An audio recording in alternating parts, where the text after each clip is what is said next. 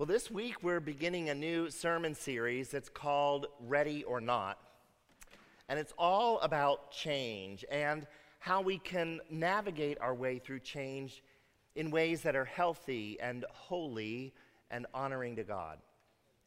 Now, let's face it, we all had a lot of different reactions to change, don't we?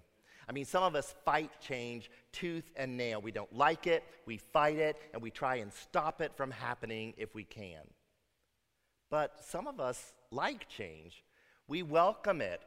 It keeps life interesting. We may even seek it out. Sometimes change comes upon us suddenly, like a punch in the gut, suddenly out of the blue, like when the phone rings and you get a dreaded phone call from your doctor's office with a diagnosis that you were not expecting. Or when that knock on the door comes at 2 o'clock in the morning, and as you stumble downstairs and groggily open the door, you see 2 police officers standing on your front porch. One thing is certain, though. Change happens. I mean, ready or not, change happens. The only certain thing in life is change. The only constant in life is change. And when change comes, it will bring about both opportunities and it could also bring about danger. So in this sermon series, we're going to learn how to not only survive when change comes to our life, but more importantly, how to even thrive during the changes and the transitions in life that will certainly come our way. You know, change is constantly happening all around us. There's not a one of us that can avoid it. Sometimes change happens so slowly, so incrementally that we barely notice it even happening. Think about that classic example of boiling a frog alive. I mean, if you put a frog into a pan of water that is boiling already, it screams and it tries to jump out of the pan if it can. But if you place it in a pan of cold water and turn the heat on, the frog doesn't even notice the water getting hotter and hotter and hotter until it begins to boil. Or think about this, for millennia, the speed at which people could travel barely changed. I mean, for centuries, for millennia, people could walk about 4 or 5 miles an hour. Or they could ride on horseback, maybe up to 20 miles an hour. And then, in the early 1800s, train travel became more commonplace, and suddenly, the speed at which a person could travel jumped to like 100 miles per hour. And in just another 100 years after that, the first passenger jet airplanes carried people at 500 miles per hour. And only about 25 years after that, the Concorde traveled across the ocean at 1,200 miles per hour between Europe and America. And so a trip that used to take one of those rickety old ships like Christopher Columbus sailed that I would never have gotten on, a trip that used to take a month or more, now was accomplished in just a matter of hours. And of course, today astronauts circle the globe at astronomical speeds of 16,000 miles per hour. Now, of course, we look at that kind of change today and we love it. I mean, it's great to get from here to there quickly, but it hasn't always been that way. In 1829, President Andrew Jackson received a letter at the White House from Martin Van Buren, who was the governor of New York at the time. And he said, "As you may know, Mr. President, railroad carriages are pulled at the enormous speed of 15 miles per hour by engines which in addition to endangering life and limb of passengers, roar and snort their way through the countryside, setting fire to crops, scaring the livestock, and frightening women and children." Almighty God certainly never intended that people should travel at such breakneck speeds. And of course, where would we be today if the Wright brothers had listened to all those people who said that if God intended for man to fly, he would have given us wings? Yes, change is inevitable, and it will keep right on happening right up until the end of time. And Scripture is full of stories of God's people going through change, some handling it well and some not so well. In fact, it seems that God has woven change into the very fabric of his creation. Change is a part of God's design for the world. Ecclesiastes chapter 3 tells us that life is full of seasons, that seasons are always changing, and in time, God makes everything beautiful. Let's take a listen to Ecclesiastes chapter 3, verses 1 to 14. There is a time for everything, and a season for every activity under heaven. A time to be born and a time to die. A time to plant and a time to uproot. A time to kill and a time to heal. A time to tear down and a time to build. A time to weep and a time to laugh. A time to mourn and a time to dance. A time to scatter stones and a time to gather them. A time to embrace and a time to refrain from embracing. A time to search and a time to give up. A time to keep and a time to throw away. A time to tear and a time to mend. A time to be silent and a time to speak. A time to love and a time to hate. A time for war and a time for peace. What do workers gain from their toil? I have seen the burden God has laid on the human race. He has made everything beautiful in its time. He has also set eternity in the human heart, yet no one can fathom what God has done from beginning to end. I know that there is nothing better for people than to be happy and to do good while they live, that each of them may eat and drink and find satisfaction in all their toil. This is the gift of God. I know that everything God does will endure forever. Nothing can be added to it and nothing taken from it. God does it so that people will fear him. Now we know that the book of Ecclesiastes is one of the wisdom books of literature found in the Bible. King Solomon prayed and asked God to give him wisdom, and he is often described as one of the wisest men who ever lived. He most likely wrote the book of Ecclesiastes near the end of his life, at a time when he was reflecting back on things that he had learned, on the things that God had taught him during his lifetime. And one of the things King Solomon has learned is that there is a time for everything and a season for everything under heaven.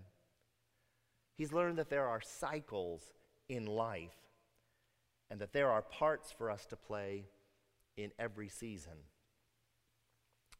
All of the first 8 verses have a time and a place when they are appropriate. There's a time to be born and there is a time to die. There is a time of year when we plant crops and another time of year when we harvest them.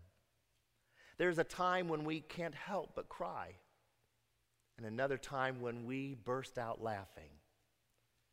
There is a time for us to hold our tongue and be silent and another time when we need to speak up and be heard. And you know, true wisdom is found when we do the right thing at the right time. Like, it wouldn't be very smart if we planted tomatoes in the fall, right before the weather turned cold, right? And when we get pulled over for speeding, and we know that we were speeding, that's not the time to complain to the policeman that the speed limit is too low in that stretch of highway anyway. And who here remembers that classic episode of the Mary Tyler Moore Show where Chuckles the clown dies unexpectedly and tragically because he's dressed like a peanut and a circus elephant tries to shell him? And throughout that episode, all the other characters at the station are finding humor in Chuckles the clown's strange passing, but not Mary, not Mary. But when the solemnity of the funeral finally arrives, it is then that Mary can't help but burst out laughing, much to her and everyone else's chagrin. I remember a few years ago at a district Christmas clergy party, there was a story that was being read about a little boy who lived a long time ago, who was journeying through the cold winter night to find the Christ child. And to help him stay warm on his long journey, he carried a portable little fire with coals in a brazier. The only trouble was the person who was reading that story kept pronouncing the word as brazier. I mean, over and over again. He kept pronouncing, when he should have said brazier, he said brazier. And the first time I heard it, I thought, surely he did not just say the word brazier. And I smiled to myself. But then he said it again and again. And I couldn't believe how many times this word showed up in this story. And I found that it was taking every bit of my self-control that I could possibly muster, and every fiber of my being not to just burst out laughing. And I remember I was sitting next to Mark Rowland, and I thought to myself, if I even look at him, I am going to lose it.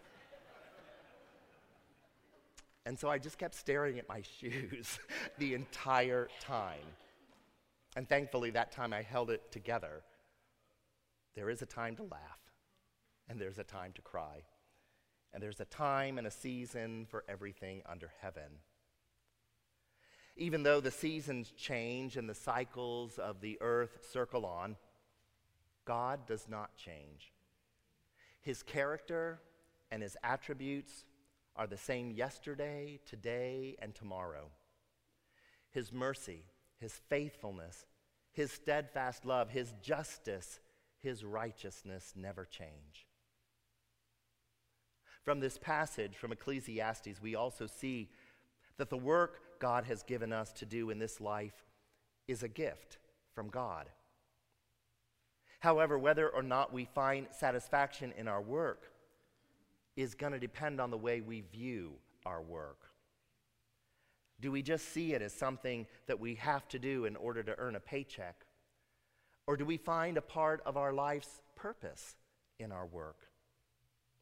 Remember, Colossians 3, verse 23 says, "Whatever you do, work at it with all your heart, as working for the Lord, not for human masters."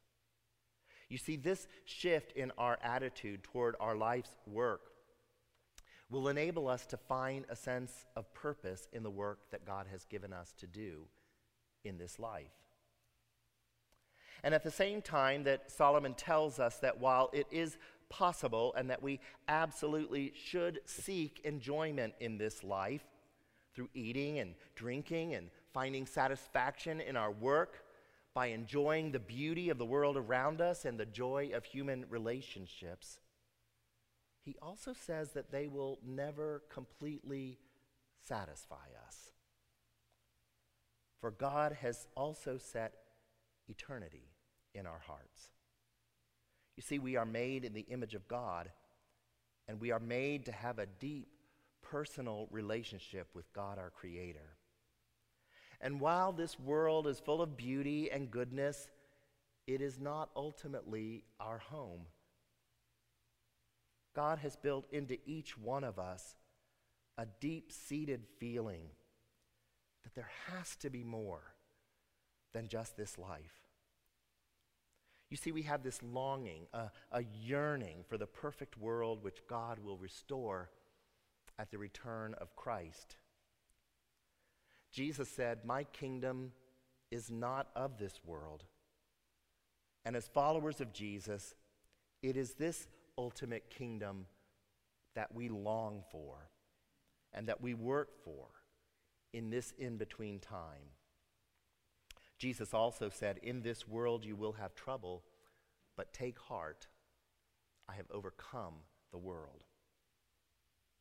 And so what seems like a season of hardship and confusion or restlessness could be preparing us for what God is just waiting to do next.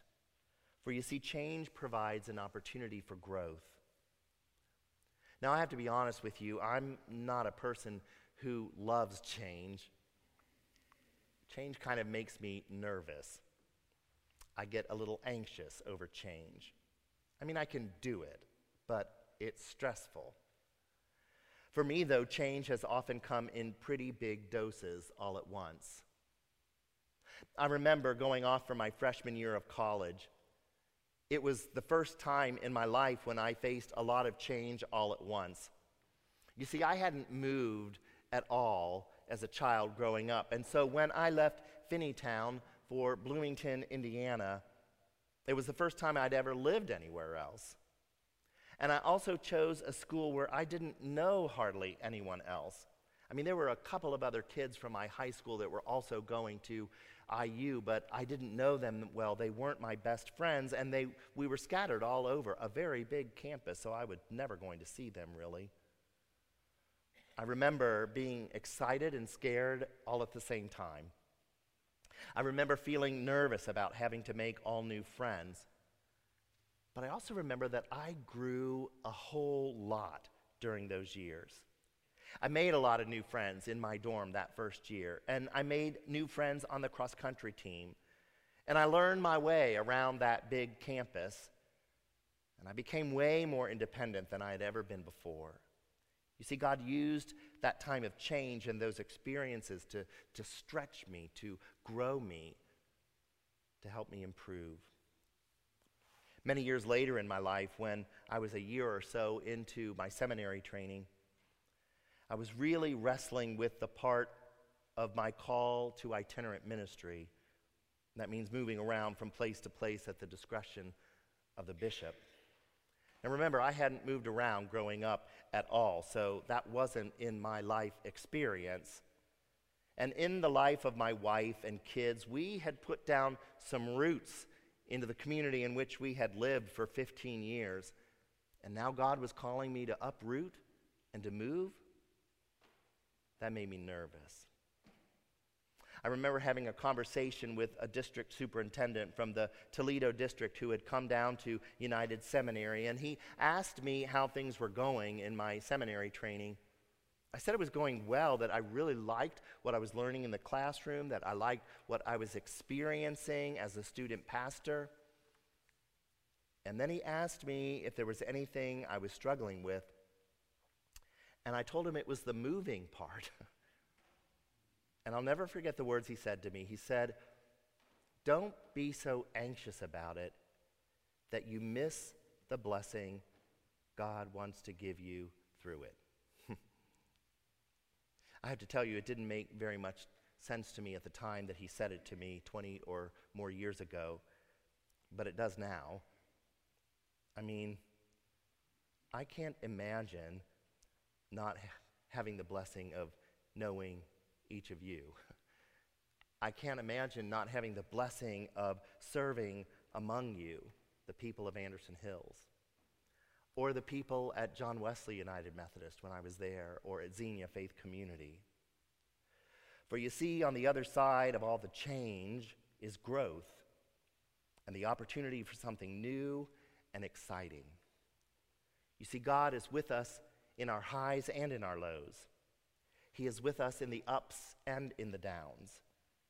And through it all, God stretches us, and he helps us grow in our capacity and in our strength and in our faith and in our ability. Romans chapter 5, verses 3 to 5 says, "Not only so, but we also glory in our sufferings because we know that suffering produces perseverance. Perseverance, character, and character, hope. And hope does not put us to shame because God's love has been poured out into our hearts through the Holy Spirit who has been given to us. Paul is telling us that we will experience difficulties and hardships in the changes of our lives, but that God will use them to help us grow. God uses life's difficulties, which help us to learn to persevere, which in turn builds our character. And all of this builds our trust in God, which gives us great hope for our future.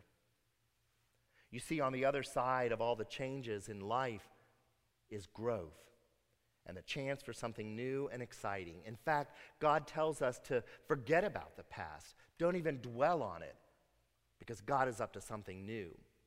Isaiah says, "Forget the former things. Do not dwell on the past. See, I'm doing a new thing. Now it springs up. Do you not perceive it? I'm making a way in the wilderness and streams in the wasteland."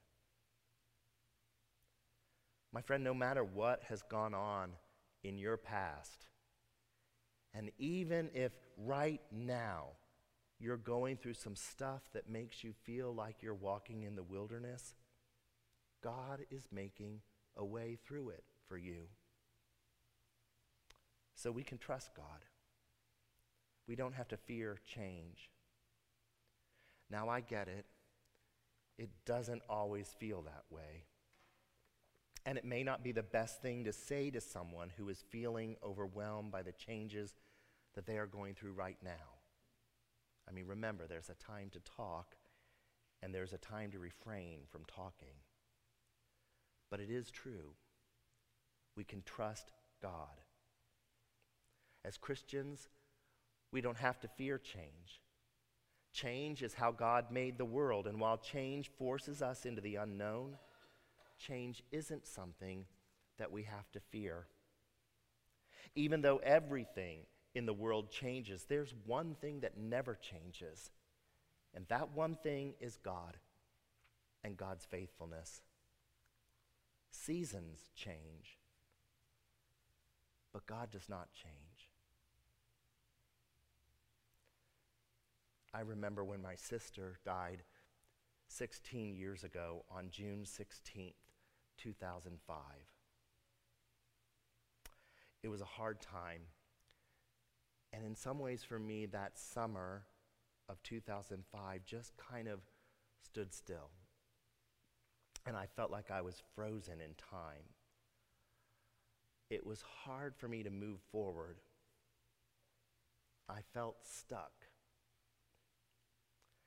And I also remember that several months later, I think I was out taking a walk, and I noticed some of the very first signs of fall. You know, the first hint of color in the leaves. That the air was warm but not hot.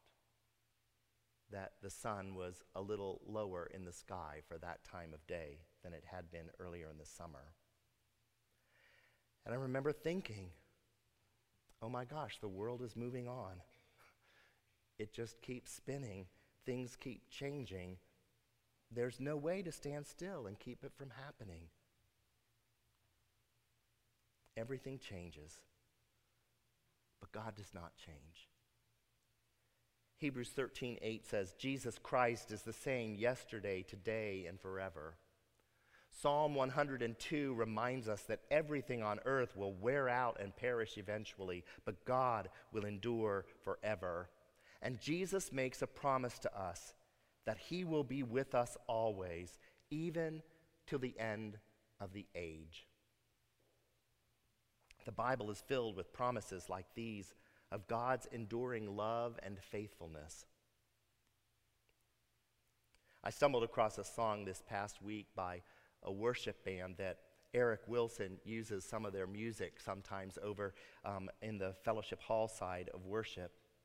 And I was listening to this group on YouTube a song by them, and then one that was new to me that I hadn't heard before was a suggested thing to listen to, and so I listened, and I haven't been able to stop listening to it since. I've put it on repeat. It's a song called You Hold It All Together by Maverick City Music. The words go, on mountains high, you stay the same. In valleys low, you never change. And I believe that I will see the goodness of the Lord. I'm confident as seasons change, your faithfulness remains. My friends, spending time with God, whether it's in God's Word, reading and meditating on and memorizing scriptures that tell us of God's faithfulness, or even listening to music like I was doing this past week, these kinds of daily practices allow us to grab on and take hold of God's promises and apply them in our life. It helps us in our times of uncertainty to trust God and God's promises. They remind us of the promises God has made and God has kept in the past, and they give us the ability to trust that God will keep his promises in the present and in the future. When you are going through life changes, when your future looks uncertain, bring it to the Lord. Even if you don't know what to pray, trust that the Lord knows exactly what you need. Because God gives us that amazing promise in Romans 8:26-28 that says, in the same way the Spirit helps us in our weakness. We do not know what we ought to pray for, but the Spirit himself intercedes for us through wordless groans. And he who searches our hearts knows the mind of the Spirit, because the Spirit intercedes for God's people in accordance with the will of God. And we know that in all things God works for the good of those who love him, who have been called according to his purpose. My friends, we can use times of uncertainty and change in our lives to trust God. God will not abandon us. God works all things together for the good of those who love him. All things. Now, that doesn't mean that everything that happens to you is going to be good, but it does mean that everything that does happen to you, God will use for your good. Our God is a God who gives us comfort in our pain, brings hope in our sorrow, gives us beauty for ashes, and who brings resurrection out of death. There isn't one thing that is happening in your life right now or that might happen to you in your future that God cannot use to bring about something beautiful. So learn to embrace change, because who knows? There might be a beautiful season right around the corner. Will you pray with me?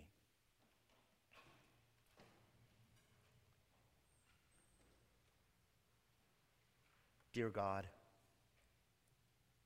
thank you that in a world that is constantly changing, you never change. You stay the same. Thank you that no matter what we face in this life, even what we're facing right now, you are working for our good. In this coming week, oh God, remind us of the times in our past that you have been faithful to keep your promises, and how your steadfast love has endured and kept us through all things. Remind us of the times when you have worked for our good, even when it wasn't apparent at first. And then help us to trust you even more, that you will work all things together for our good in the future. Lord, we give our lives to you in the name and for the sake of Jesus Christ, who is the same yesterday, today, and forever. Amen.